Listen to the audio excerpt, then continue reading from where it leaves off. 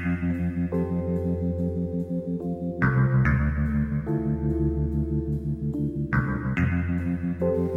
this is Jane. And I'm Alicia. And we're the Log Ladies. We're never going to get this. I know. It's forever going to feel awkward. God. So I heard that you had a crazy dream this week? Yes. I actually had a dream and I actually remembered it. And after it's been about a week since I've had it, and thinking back, it really feels like the dream in some way comes from or has to do with Twin Peaks.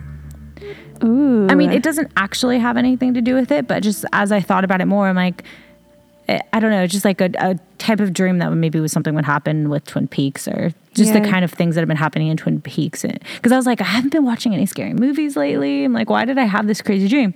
So basically, this is the first time, probably since I was little, that I woke up from a nightmare and like ran out to the living room where Jason was. And, and just, I was like so scared. I was like, I can't be alone right now. Oh my God. But I was watching myself sleeping in my dream.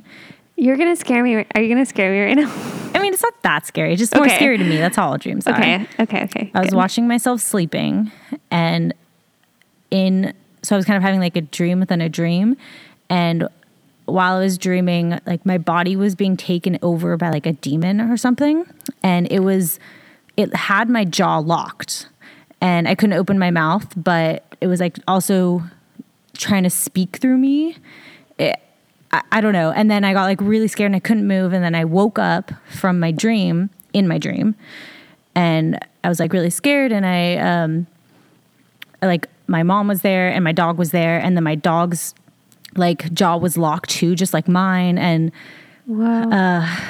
I don't know. And then I woke up from that dream I was talking out loud. Like I woke myself up from my own voice. Yeah. And in my dream, my voice wasn't my voice. It was like the devil's voice. But I woke up and I was saying like sit with me. And I woke up to myself. Oh my God. I woke up to myself saying sit with me as if like someone was next to me. And then I like woke up to that and nobody was next to me. And my jaw hurt. I must have been clenching it. And I just like freaked out and like ran out to the living room. And I don't know. It was just the scariest thing. That is so scary. That is horrifying. I am scared. You said I wasn't going to be scared. I'm scared. So today we're reviewing episode 3 of season 2, Man Behind the Glass. The director was Leslie Linka Glatter, and the writers were Mark Frost and David Lynch.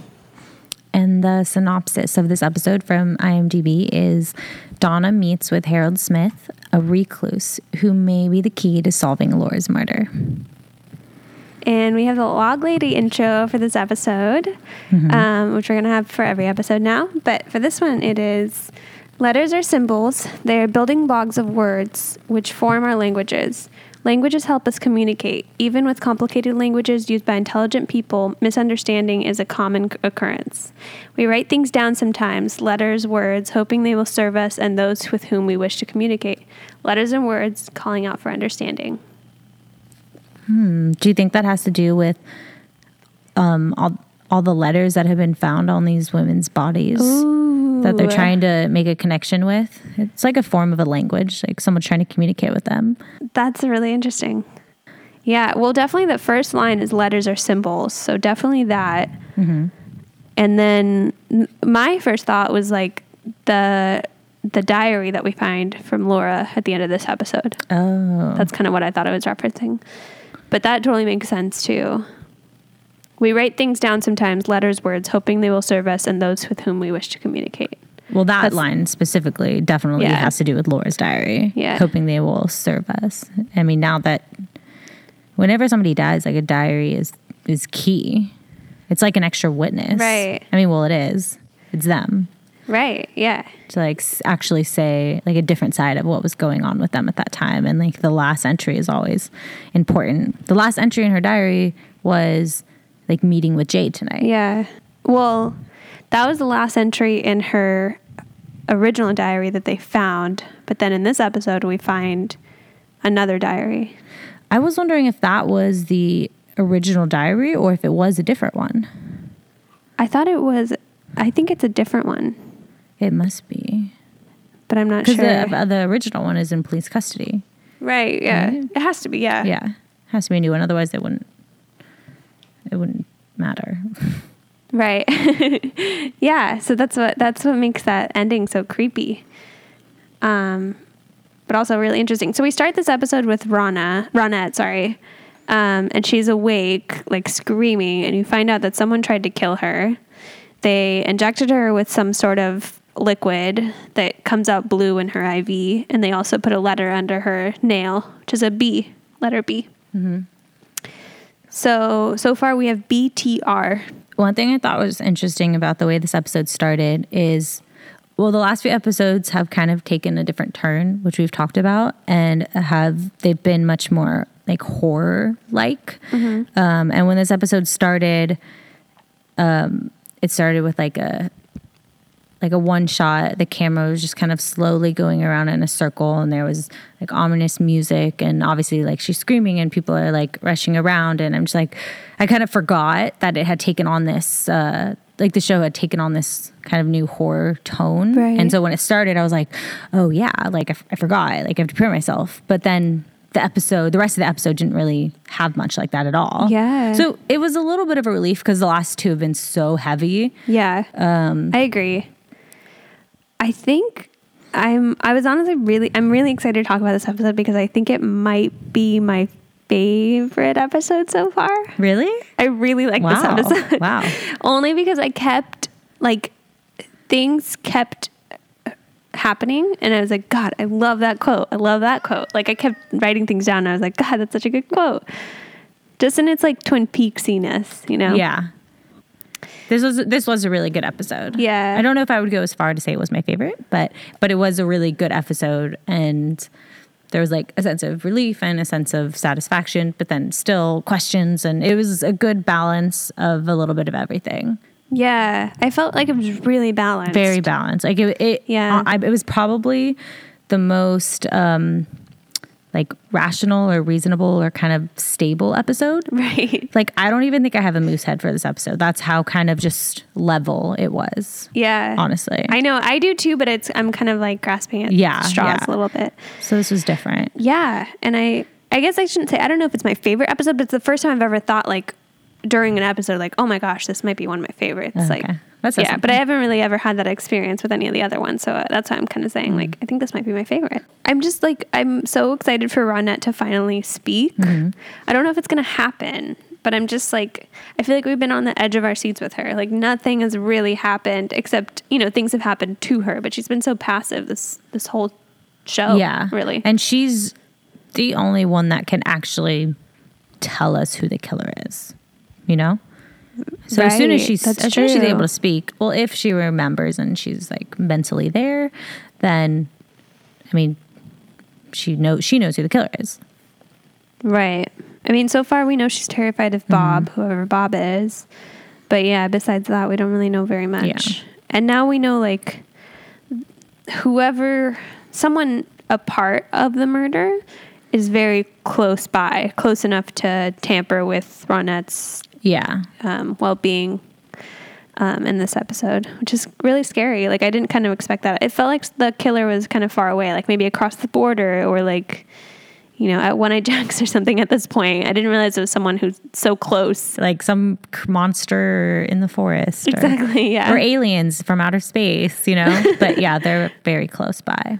Then we move on to Donna and Harold Smith. Oh. So Harold is... Oh, what were you going to say? No, that was a surprise to me.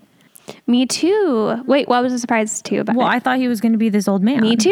I think that's what everybody thought. I think that's what the audience thought. That's what the characters in Twin Peaks thought. You're right. And he was like this young, attractive guy. Yeah. I wrote that down as if I was like, oh, I thought he was going to be old, as if that was going to be like a big thing. But then later on in the episode, someone in the show says the same thing. Yeah. So I was like, damn it. Actually, he was young and charming. See, one of the lines I loved this episode. That was one of my favorite scenes. Little like high school girl trying to make James jealous. I loved it. I know, I like that too. We can get into it, but I loved it. I was so happy. Yeah, he was young and charming. He had a really deep voice, but he was definitely a young man. He said he used to be a horticulturist, which I don't like. That means he worked with plants, but I don't know what it means that he used to be one, and why isn't he one anymore? Well, he used to be one because a horticulturist should like be working outside. Right. Yeah, but now he's a recluse. He doesn't go outside at all, so. But I wonder why. Yeah, I wonder what happened. I don't know. I feel like there's some mystery there. We're going to find out like what happened with him, hopefully. Yeah. Yeah, I was really excited. I actually, spoiler alert, I actually chose him as my favorite character this episode because I was really excited. Oh, good choice. Yeah, I really like him, and I really like this side storyline, and I'm excited to see where it goes. Mm-hmm. Me too. And then we get this great scene with Albert Cooper and who's our third guy? I will never get all the names down. Harry and Albert Harry. and Cooper. Yeah. Harry, Albert, and Cooper. Mm-hmm. And they're kind of going over the case details. This is one of my favorite quotes. They're going over the case details, and Albert is like, "Do you get the picture?" And Cooper's like, "I even get the frame." Love it. I love that. I think Albert has some of the best lines. He does. They're very quick and clever and smart, and I don't know, like it's easy to miss because they happen so fast, but he has some really funny lines. Yeah. This is why I love him. I really like him now. I did not like him before, but I guess I don't even know, but I really like him now. We've seen a little bit more heart from him in the recent episodes. We're getting to know him a little better. And I really like him. Yeah, me too. I'm excited. I'm happy that he joined the pack. And he's actually kind of working more with them. Right. I know. And in this episode, he was trying to figure out who shot Cooper, and he gets like a hint, and he's like, "This is going to be my ticket out of here." But my first thought was like, "Oh no, I want him to stay on the show. I hope he stays on as a regular. Like, I hope he doesn't solve the mystery anytime soon." And I keep forgetting that Cooper was shot because it seems like nobody cares about it, or no one's trying to find out who shot him. But Albert is, so. I know. Yeah. That's why he's there. Yeah, like his presence is the whole, like it points to the fact that they are trying to figure out who shot Cooper. I think they're just assuming that it's part of this bigger mystery, and so they're not. Yeah, that's all connected somehow. I mean, it probably is. The person that's lead on the case for finding Laura Palmer's murder gets shot. Like, it's definitely all connected. Yeah, and I guess, like, as much as Albert is just trying to figure out Cooper's shooting, he can only help this case, and, like, he's just adding additional evidence for them, basically. Like, the whole episode revolves a lot around Bob, this person that they've posted flyers saying who knows him, and they're like just trying to figure out like who's seen him, who knows him, and trying to figure out what the link is. And the police department gets a good tip because Leland comes into the police department and tells them how he knows Bob from when he was younger and how it was his neighbor at that cabin on the lake.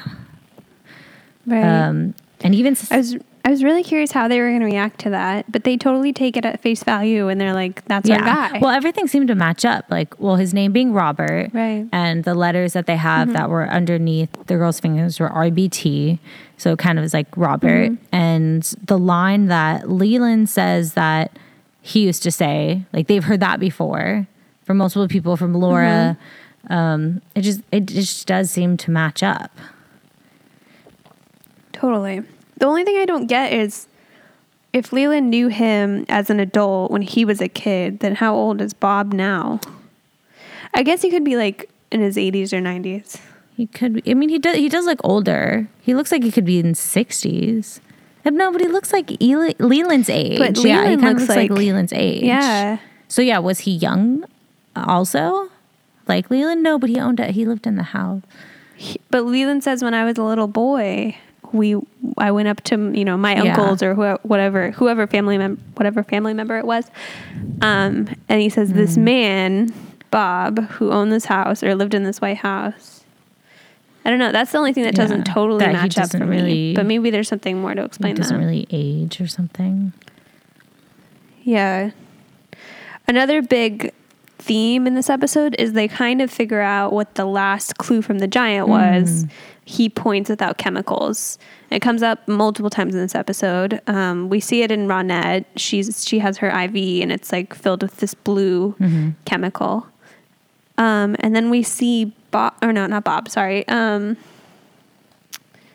Mike. He is Bob's partner in Cooper's dream. He's the one-armed man, basically, and he comes in to sell shoes to Harry, and he sees a flyer for Bob on a table, and it kind of freaks him out. He goes to the bathroom, and he's kind of talking to himself, but then you see him inject himself with something, and you can't tell if he like finally injects himself or not, but he ends up leaving the bathroom, and he says, "I'm on to you, Bob." Yeah, I don't know if he actually injected himself with the stuff. I'm not sure. Because they find the empty syringe, empty or was right? it full? I don't remember. I think Cooper finds the empty syringe. I'm glad that something significant is happening with the one-eyed man. I feel like he's been around for a while, and we've had a lot of suspicion on him for a while, and now we're finally getting some satisfaction with knowing that he has a link to Bob, and like he's involved in all of this more now. Right. He obviously knows Bob for sure. Yeah. And he runs out of the bathroom and he says, "Bob, I know you're near. I'm after you now." I wonder what. Which. Yeah. Because the police, they don't know that. Oh, wait, no. Yeah. Do they know that he has a link with Bob? Cooper had a dream in which Bob and the one-armed man knew him. Mike were linked. Yeah. But then when they asked him about it, he said no. And then, but didn't they say, wait, I distinctly remember this conversation. They asked him about his missing arm. And he said there was a tattoo on it. And they asked him what the tattoo said. And he said, Bob. Oh, I don't remember that. But he used to have a tattoo of the name Bob on his arm that is now gone.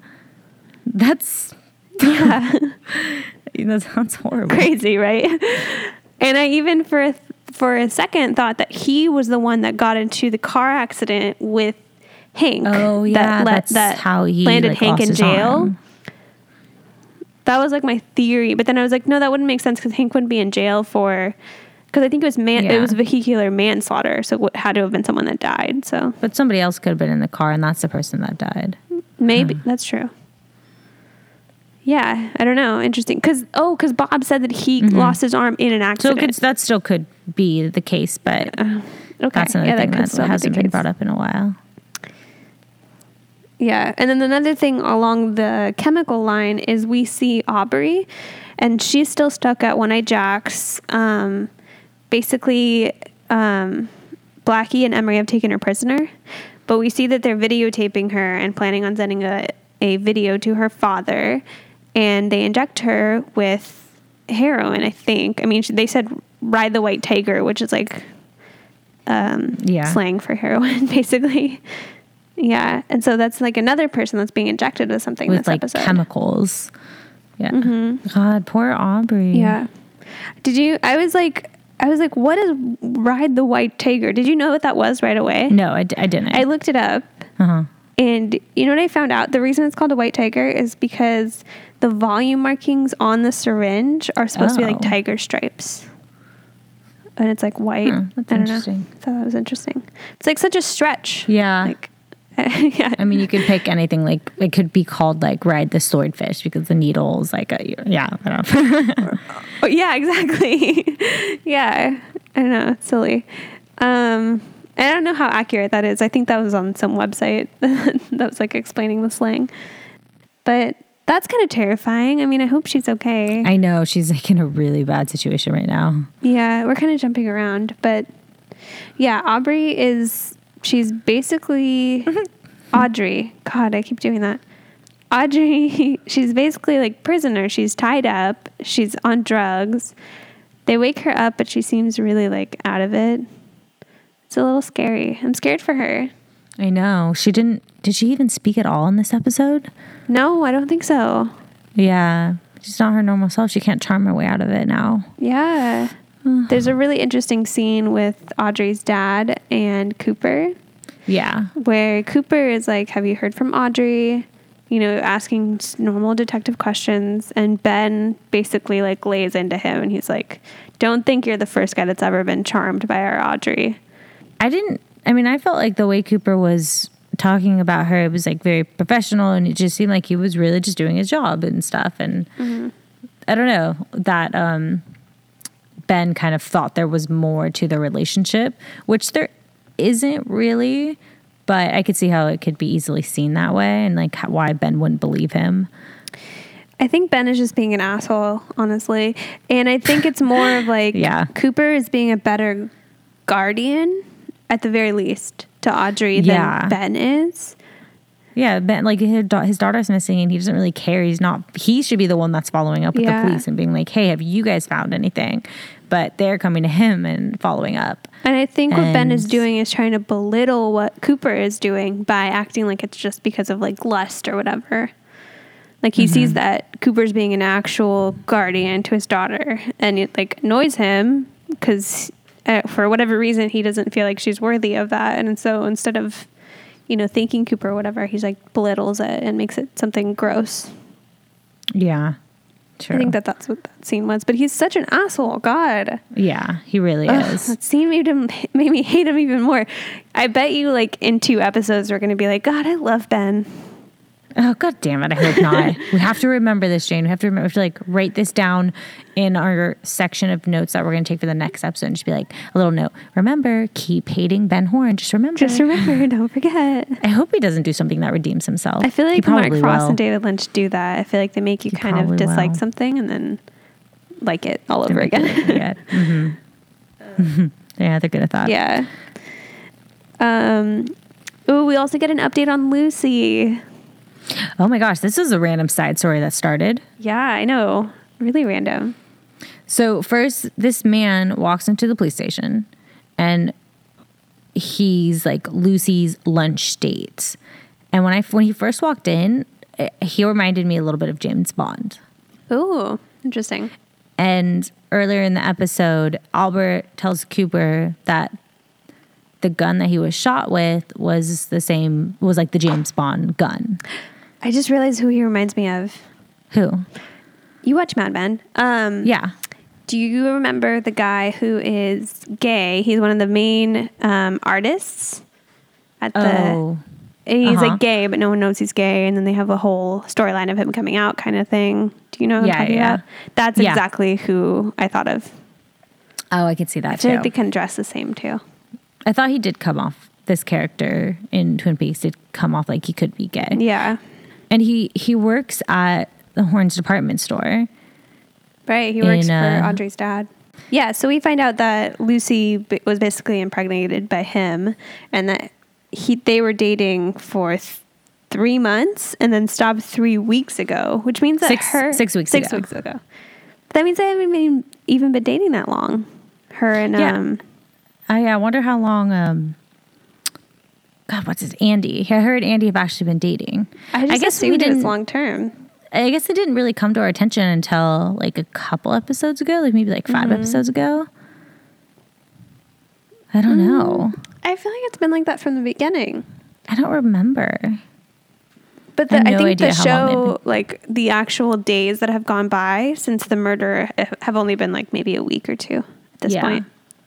Maybe they probably started dating after. They must have. Because I remember he talks to her.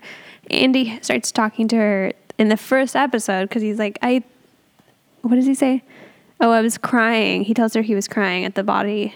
Oh, yeah. And they have that conversation. So they were definitely dating in the beginning. But they do come off like a newer relationship. Yeah, that's true. Definitely. Like even when they're mad at each other or don't talk to each other, it just seems like there's a little bit of distance there, like where they really don't know each other well enough to know how to react when one is mad. So they just kind of give each other space. Right. I don't know. It feels like a newer relationship to me now that I look back at it. It seems either new or they are just like teenagers because they both are a little like simple-minded. Yeah. That's a nice way to put it. But so like it almost didn't, I I never really thought they were new. I just thought they like didn't really know how to be together because they were like in a mature, like adult relationship. Not that mature. There you go. There you go. That's the right word. It seems like an immature relationship, like a young relationship. Yeah, definitely. Yeah. Yeah. We also get an update on Nadine. God, that was scary. If anything was scary in this episode, that scene with Nadine scared me. Really? Yes. That scene didn't scare me. Well, she's like she's tied down and like with chain straps, and she breaks them, and she just like this like monster Hulk thing, and I was like really afraid she was just gonna kill Ed in that moment. How sweet was crazy. Ed singing to her though? That was sweet. So she thinks she's 18 now. I know. So she wakes up from and she's her coma. Hulk. She's super strong, and she thinks she's in high school, and she's gonna try out for the cheerleading team. Oh, that's crazy. You know what it reminded me of though? Do you remember the episode where Ed tracks in a bunch of oil and he like gets it all over her curtain rods and she's working out? Yeah. And she gets so mad that she like bends. Oh, she bends the metal. The thing. Yeah. Do you remember that? Yeah, I forgot about and that. I was like, oh my God, she probably had adrenaline problems then too. Wow. Because at that point I just like chalked it up as like, oh, another weird thing in Twin Peaks, you know? Yeah, but now it actually ties into something else. Yeah. Do you think adrenaline really makes you extra strong? Well, it does. I mean, people lift off cars to save like someone they care about because they have that extreme rush of adrenaline. I don't understand how that I know works. It has something to do with like the blood pumping, like the blood pumping in your muscles, and then like your muscles get bigger in that moment, and then you are stronger. It has something to do with that. That's interesting. Yeah, because like a bone is a bone, you know, you can hold as much weight as you can hold. But I guess I get what you're saying now. So your actual muscle gets more pumped up. Yeah. In that moment, that's with the really rush of interesting. adrenaline. I might not be 100% right, but it's something along those lines. No, that's it. Well, let's not look it up. That's fine. We get a little update on Jacoby. This was my moose head. Oh yeah, I could see that. Okay, but I could also see how it's reaching a little bit. Yeah, I really like this scene. I thought it was really, like, we already knew he had an island obsession. Yeah. And then in this scene, they walk into his hospital room, and it's, like, just decked out. He's got luau music playing. He has a Hawaiian wife, which, like, who knew? It's adorable. There. Yeah. She's pretty and young and Hawaiian. It's really random. So, yeah, they hypnotize him in order to figure out who killed Jacques. And Jacoby is able to recall that it was Leland. And at the end of this episode, Leland is taken into custody. Yeah, he's arrested. Yeah. And right before he's arrested, he has such a sweet scene. He totally redeems himself. It's the first time I feel like we've seen him like really with a good head on his shoulders regarding the death of his daughter. Because he's comforting Maddie. Maddie's like venting to him and kind of breaks down and is crying about, you know, being here in this town and Laura being dead and people thinking that she looks like Laura.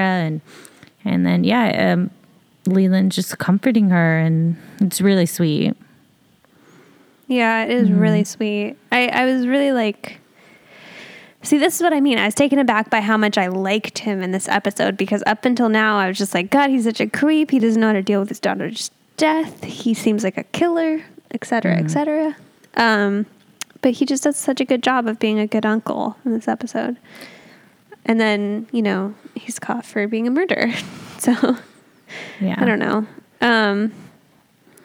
This is a big Donna episode. Yeah, I can't believe it took us so long to start talking about this. But like the whole Donna, James, Maddie love triangle thing, it's been going a little bit, but it was a big part in this episode, and I really loved it. Like all I want to talk about is it, and I kind of forgot until now. I know, this is all I want to talk about as well. It was so great. Where do we even start? It was so juicy. It's so juicy. So number one, did you notice that they're using their song as the theme for all of these scenes? Yes. This is so weird. It was so weird. If anything, that's the moose head. Yeah. And you know that song is called James's Song. Yeah. That's like in the actual soundtrack or whatever, it's called James's Song. And we didn't talk about this. I think it was last episode that they recorded this song, right? Yeah. We didn't talk about it then, but it did not sound like James was singing it. But it was made to look like he was singing it. It's like a very high-pitched voice. You didn't believe it? You don't believe that it was him actually singing, or it didn't sound like his voice at all to me. I didn't notice that. You had no. Okay, never mind. I don't know. It could be the case, but I feel like a lot of times people can sound a little different when they're singing than you'd expect. I mean, I've experienced it firsthand. That's true. I don't know. I rewatched that clip from the last episode today, and I was just like, God, that does not sound like him. Huh. I don't know. Do you want to listen to it real quick? Sure. Okay. Just you and I.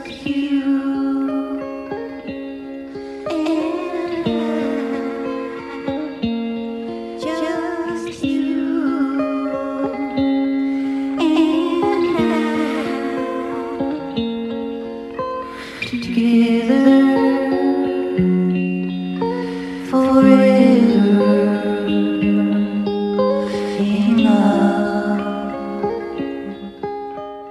Okay, I just made Alicia go listen to the song again. I think it sounds like his voice. Damn it. I thought it sounded weird, but whatever. Okay. I mean, he's singing like high pitched, and there's definitely some like echo on the song or some kind of filter or something. Yeah. But I think it's him. Okay. I mean, I think it is him. It's just like, why would you ever sing? It sounds like he's doing an impression of a girl trying to sing kind of thing. Well, he's singing high pitched. I don't know. Okay, never mind. Okay. I'm not Watch this. This becomes like a key part in the show. It's actually Laura like coming through him or something. Oh, creepy. So wait, I'm sorry. We were just starting to talk about James and Madeline. Finally. Okay. Yeah. All right. You start.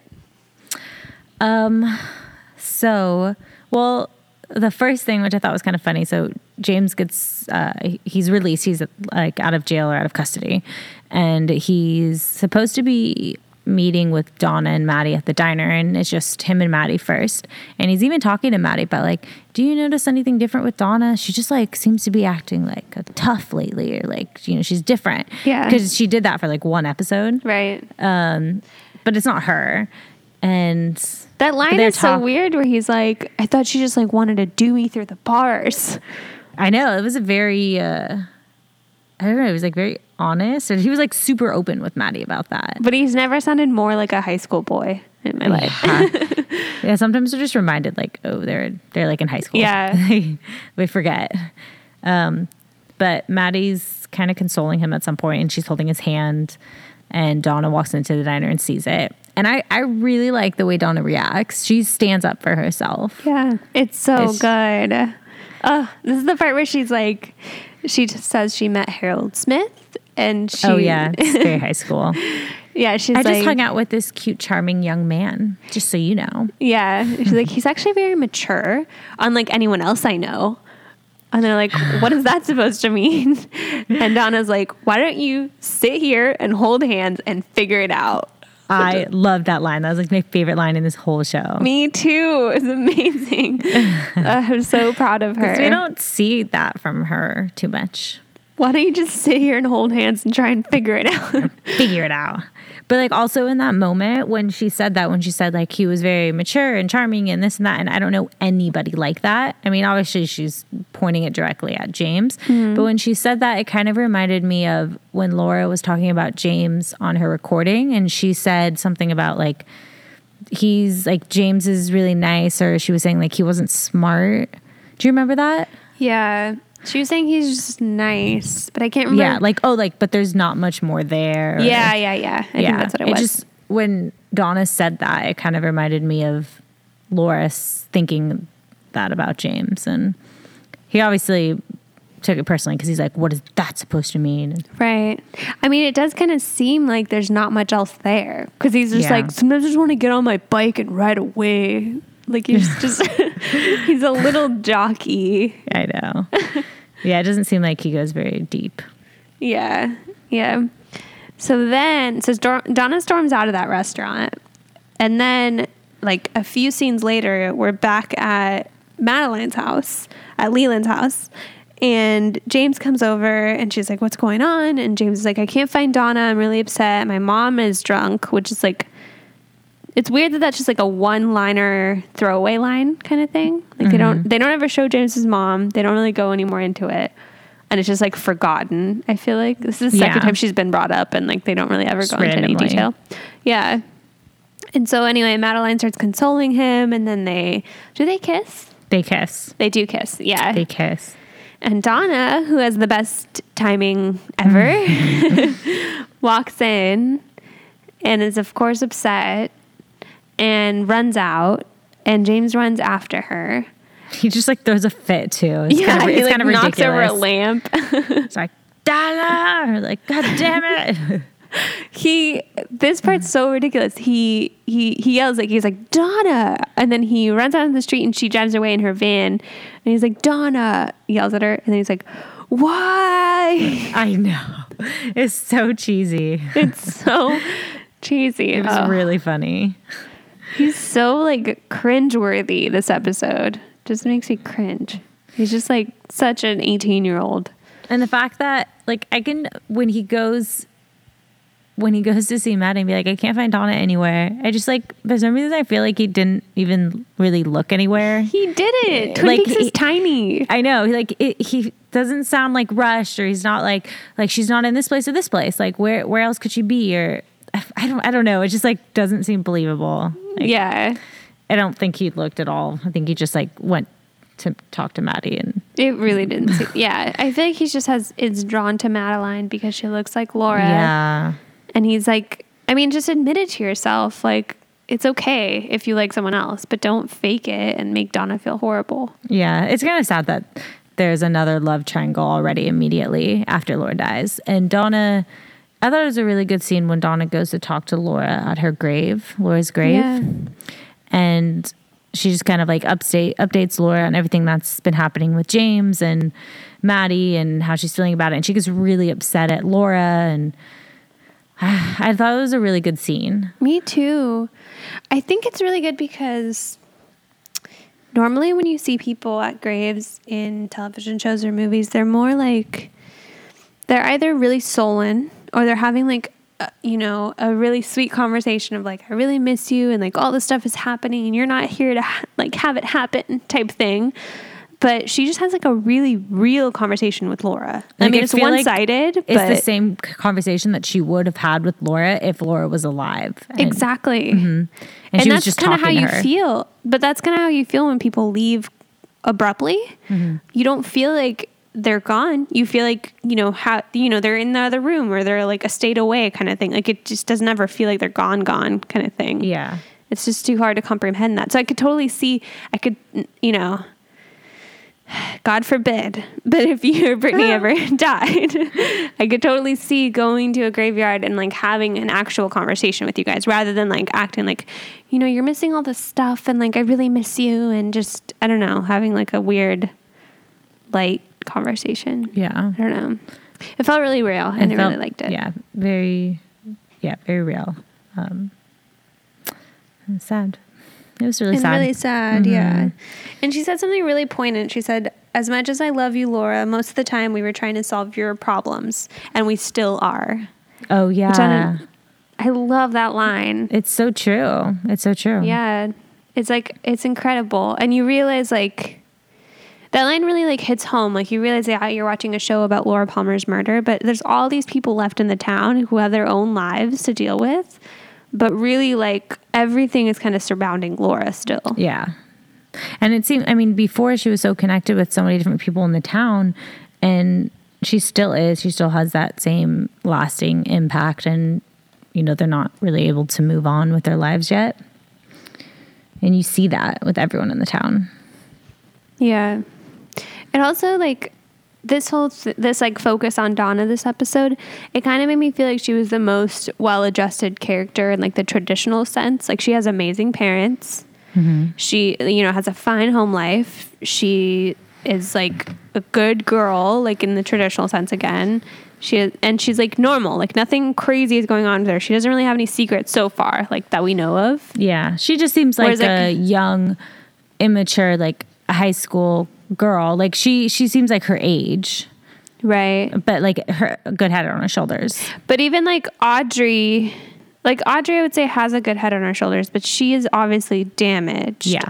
You can tell. Like no one acts out like that or is like that sexual at a young age or, you know, kind of conniving without having something happen to them. I don't know. I just feel like Donna is so well adjusted, and this episode was like really interesting to watch someone so well adjusted kind of unravel and the reasons why that would happen. And yeah, I really liked it. She's like my favorite character now. I was just thinking that too. I was thinking she's my pick for this episode. We got to see a lot more in her, and she really, she just has a good sense for like what's going on and what things really mean. But I feel at the same time, I also feel like she's kind of naive, and she gets taken advantage of a lot, or she lets herself get taken advantage of. Right. But it'll be interesting. It seems like the show is kind of directing her to become less naive and kind of have like all that innocence be broken. It'll be interesting to see her go through that. Like that's what it seems like this whole episode was about. Kind of. Yeah. She's totally like, you know, breaking through to the truth. Yeah, because we kind of see her in the last one when she's acting all tough and trying to take on this different persona, and she even admits when she's talking to Laura on her grave, she's like, I used to always want to be like you, and it really seems she was trying to be like Laura in the last episode when she was acting like a bad girl. But so she's just kind of like going through things and testing things out, and just she's like figuring things out, and she's kind of growing up. Yeah, and I'm excited to watch that. I feel like it should just be like the Donna Audrey show. Donna, Audrey, yes. Cooper. Oh yeah, Donna, Audrey, and Cooper take Twin Peaks. Yes. I'm so excited to see. I'm even more excited to see what happened to their characters in this third season. Like Audrey and Donna especially, because they're both like young adults in this season. And when they return, it's supposed to be 20 years later. I'm really curious, like, what happened? Oh, yeah. What happened with them? Oh, my gosh. It's going to be really interesting. I haven't thought too much about this reboot. That's all I've really, I've thought about is, like, oh, it'll be interesting to hear, like, what's been going on kind of thing. Or, like, where everyone ended up, especially the younger kids, because they're the ones that are most in flux. Yeah, you know? There's going to be the biggest changes with their lives. It will be really interesting to see. Yeah, I'm excited. Oh my gosh, I just got a lot more excited about it. It's even more, that makes it even more amazing that all the actors and actresses returned. It's crazy. Yeah, that's pretty amazing. I mean, whenever something similar like this happens with a movie or a show, I feel like it's rare to have so many of the original cast appear in it. But like, especially when you have like 30 main characters. Yeah, like everyone is important. So yeah, it's amazing. I'm excited. We haven't really touched on the whole Blackie conspiracy. Oh. Remember Jean Reno, which is Jacques' brother. Yeah, his oldest brother. And I wonder if there's any more brothers. It could be. I'm curious. I was like, is this the end of them or what? Like, two of them are dead now. Come on. So Jean Reno turns up, and he is obviously frustrated that both of his brothers are dead. Frustrated is probably the wrong word. He's mad. And he's looking for revenge. And they decide to use Aubrey as like bait, basically. And so in this episode, some sort of conspiracy is brewing. They're about to like use Aubrey as a way to get both Ben and Cooper. Yeah, both like money from Ben and Cooper, because they're basically blaming Cooper for Jacques' death, and John wants to get revenge on Cooper. It was scary to hear. I know. I'm like, no, like, Yeah. Cooper, no, I want to save him. One of my favorite lines from John was when this is another one of my favorite lines from this episode, where he's like feeding Audrey candy. Uh-huh. And then in his French Canadian accent, he's like, candy is dandy, eh? I really like that line. I can't do a good impression of it, but it was really good. And then he injects drugs into her. Right. It's like feeding her candy And and then injects drugs. Yeah. And then he's like, ride the white tiger.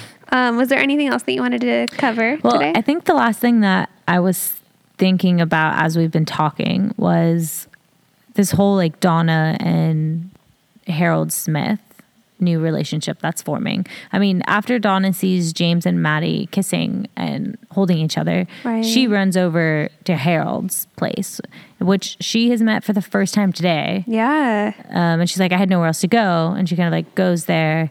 I don't know. I just thought that was interesting. I mean, she doesn't really know if she can trust him yet either.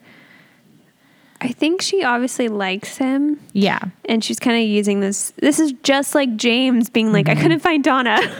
And so he goes straight to Madeline. I had nowhere else to go. It's just an excuse to like do what you really want to do. Yeah. Because James really wanted to see Maddie, you know, and just an excuse. I couldn't find Donna, so I need to come find you. That's so funny. The amount of parallels that they do in every episode is like crazy. Yeah. Like they do so many. I like forget that that's one of their favorite things to do. I really like it. And it's easy to not notice. Yeah. Like I just thought of that now as we were talking. But yeah, I think that is definitely a parallel. Like she's basically doing the same thing.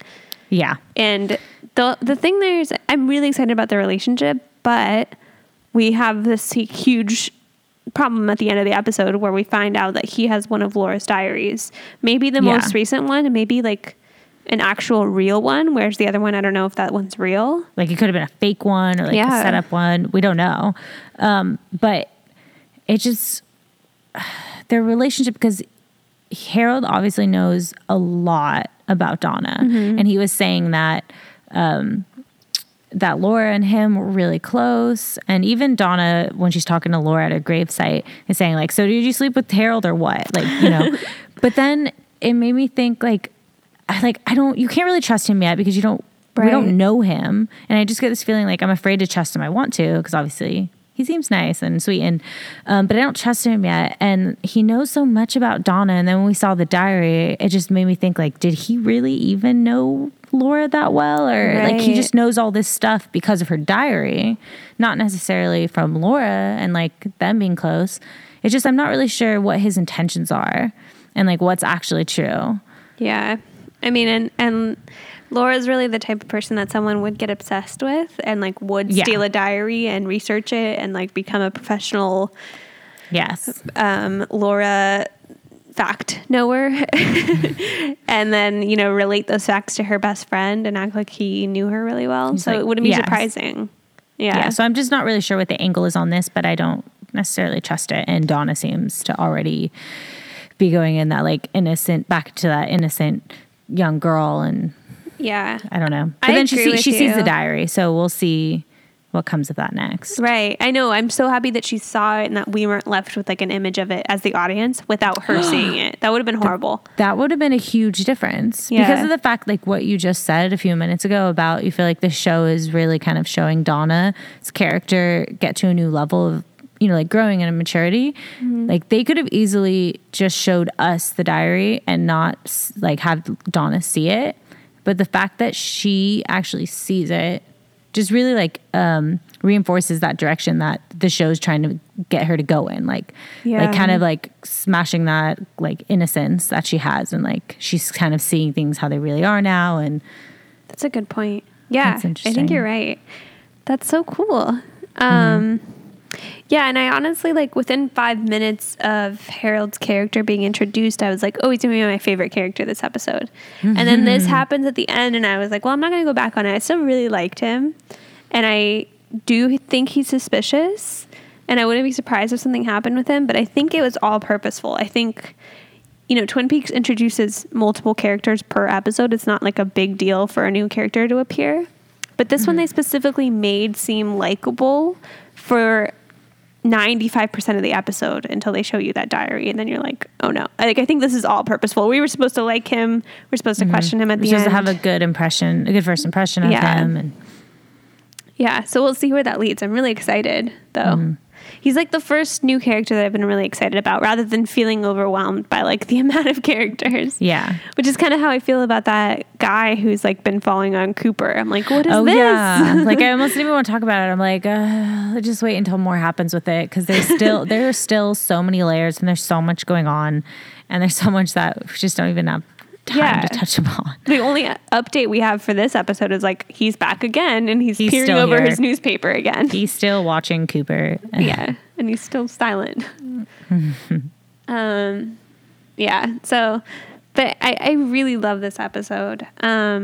I think I'm gonna go. Can I go 10 out of 10? I'm like too scared. Yeah. Wait, why are you scared? I don't know. It just seems like a little crazy to go 10 out of 10. I'm gonna go 10 out of 10. What are you gonna go? It was a really good episode. Like, I don't have any reason why it shouldn't be 10 out of 10 either. I'm just gonna say 9 out of 10 because I didn't like what.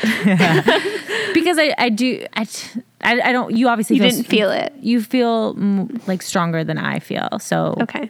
I have to have that bit of contrast. But it was a great episode. I loved it. I was super happy with it. Fair enough. 9.5 out of 10. So my Moosehead was Jacoby's luau room, his luau hospital room. What did you say that you found one or no? I couldn't even find one during the episode. Looking back now, there's only one moment that I thought was kind of like funny or weird. It's not even that weird, but when they're at One Eye Jack's and they're talking with Blackie and Jean Reno. What is it? What's his name? Jean Renoir? Renault. Jean Renault. They're kind of negotiating or like talking about their plan, and the perfume counter manager is there, and he's obviously like really nervous. He's like, I don't want to lose my job, but he's the one that told them about like Audrey being the owner's daughter. Yeah. And he's just like very afraid and timid and nervous, and the girl like just kind of like slaps him on the head just to like slaps him on like his big bald head, and he just like doesn't do anything. And I just thought that was kind of a funny moment. Yeah. Like, who does that? And it just like reinforces like how like powerless he is. Silly and yeah. I thought that was kind of silly moment. I liked. Yeah, I like that. That's a good one. Do you have a favorite character this episode? Donna. Oh yeah. Yeah. Oh yeah. Oh yeah. And yours is Harold. Yeah. Although I'm really scared of him, but also I'm excited. Like he could be the killer. Who knows? You never know. Can I pick him as my favorite character and the killer? Yeah. But Okay, that's, I'm gonna do that. kind of like, why would you pick the killer as your favorite character, Jane? I'm not sure which one he is. It's like 50-50. Yeah. Okay. I could pick the killer as my favorite character. Yeah. You just like something's wrong with you, but whatever. So you're saying I can't? I'm saying you can. It's too late. What is yours? Killer of the week. I don't even want to pick a killer because I feel like it's not even about that anymore fully. Mm-hmm. That like I don't know, like I'm gonna pick like a liver of the week. a liver of the week. I'm just kidding. Wait, I'm what? just kidding. That's what we should have called our favorite character. Oh, a instead of liver killer. of the week. The killer and the liver. Thought it was You don't have to pick one. Do you want to not pick one? I want This is to. unprecedented. I'm my killer of the week is no comment. Thank you, no comment, and I walk away. No paparazzi, please. No more pictures. That's really funny. And I don't remember, but there wasn't a big food thing. I can think of one thing. When with Cooper with the donuts, but then he just like sets them down on the desk. Oh no, not that. Oh, what are you thinking about? I'm surprised you remember that. That's like not even. That's like a non. He like comes in with the donuts and then just like sets him. He's like, oh, like let's like eat, and then Harry just starts talking about something serious about like Josie, and he just puts him down, and they're like not thought about anymore. Like they don't. Oh, they're not, Josie's they don't back. care, or she's coming back tomorrow. That he says or something. Yeah. Well, what's the food thing you remember? When Lucy goes on her date, just the way she's like eating her food, but it's like she's kind of disgusted just like by picking it. at it, like messing with it Yeah, with a she's fork. like playing with her food. She's not really eating it. That was the only thing. This was like a very like there was almost no food in this episode, which is surprising think for Twin Peaks. that For me, it's because the replacement for food or like things that go into your body this episode are like drugs and chemicals, you know? Because like that was a big theme. And like a lot of people were like taking drugs or being for drugs were forced in them or something. Yeah. I feel like we naturally find these parallels every episode. Like the drugs or like, you know, the way they talk about food, like in a paralleled way, or the way we just talked about Donna and James and their reasons for finding their new lovers. I feel like we should make a effort to make sure that we are like aware of these parallels, because I don't know if I always am, and sometimes we naturally find them and I'm like, wow, they really try hard to like make really cool parallels between different scenes. I love it. I love when we find them. Okay. I'm trying to notice that more. Yeah. And then the last thing that we usually talk about every episode is a log lady, but she was not here. Not this here, not episode. referenced, not in the background. So sad. Nowhere to be found. She's just Back at home in her log just cabin. making cookies and She's making some sugar cookies. I did want to mention, so you know how they found Laura's diary at the end of the episode? Do you know this trivia? Oh, I do, but go ahead and say it.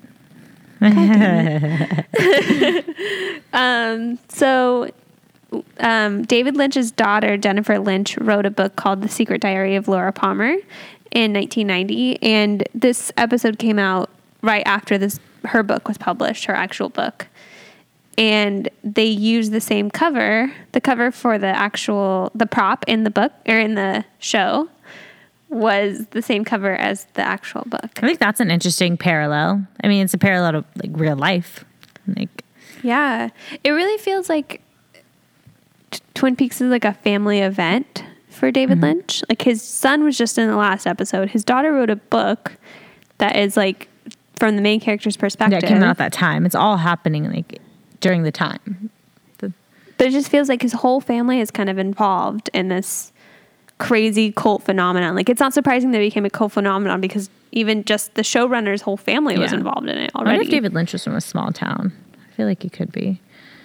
Ooh, that's Because interesting. the way that his family is all involved in it too just makes me think like, well, they're all like really close and right.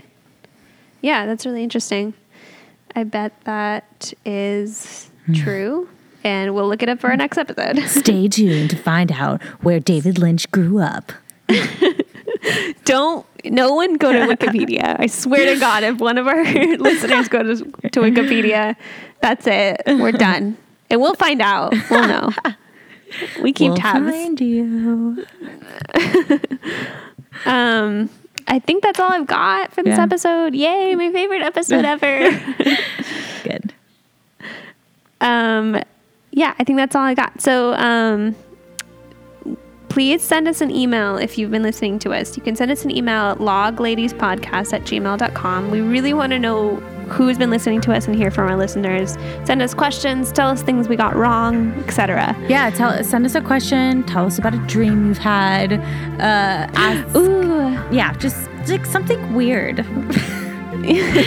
Just like send us a picture. No dick pics. No, I'm glad you said that. You can follow us on Twitter at LogLadiesPod and also send all of that stuff to us on Twitter. Please let us know if you're listening, and leave us a review on iTunes, subscribe to us, etc. Thank you for listening. Thanks for listening. See you next week. Bye. Bye.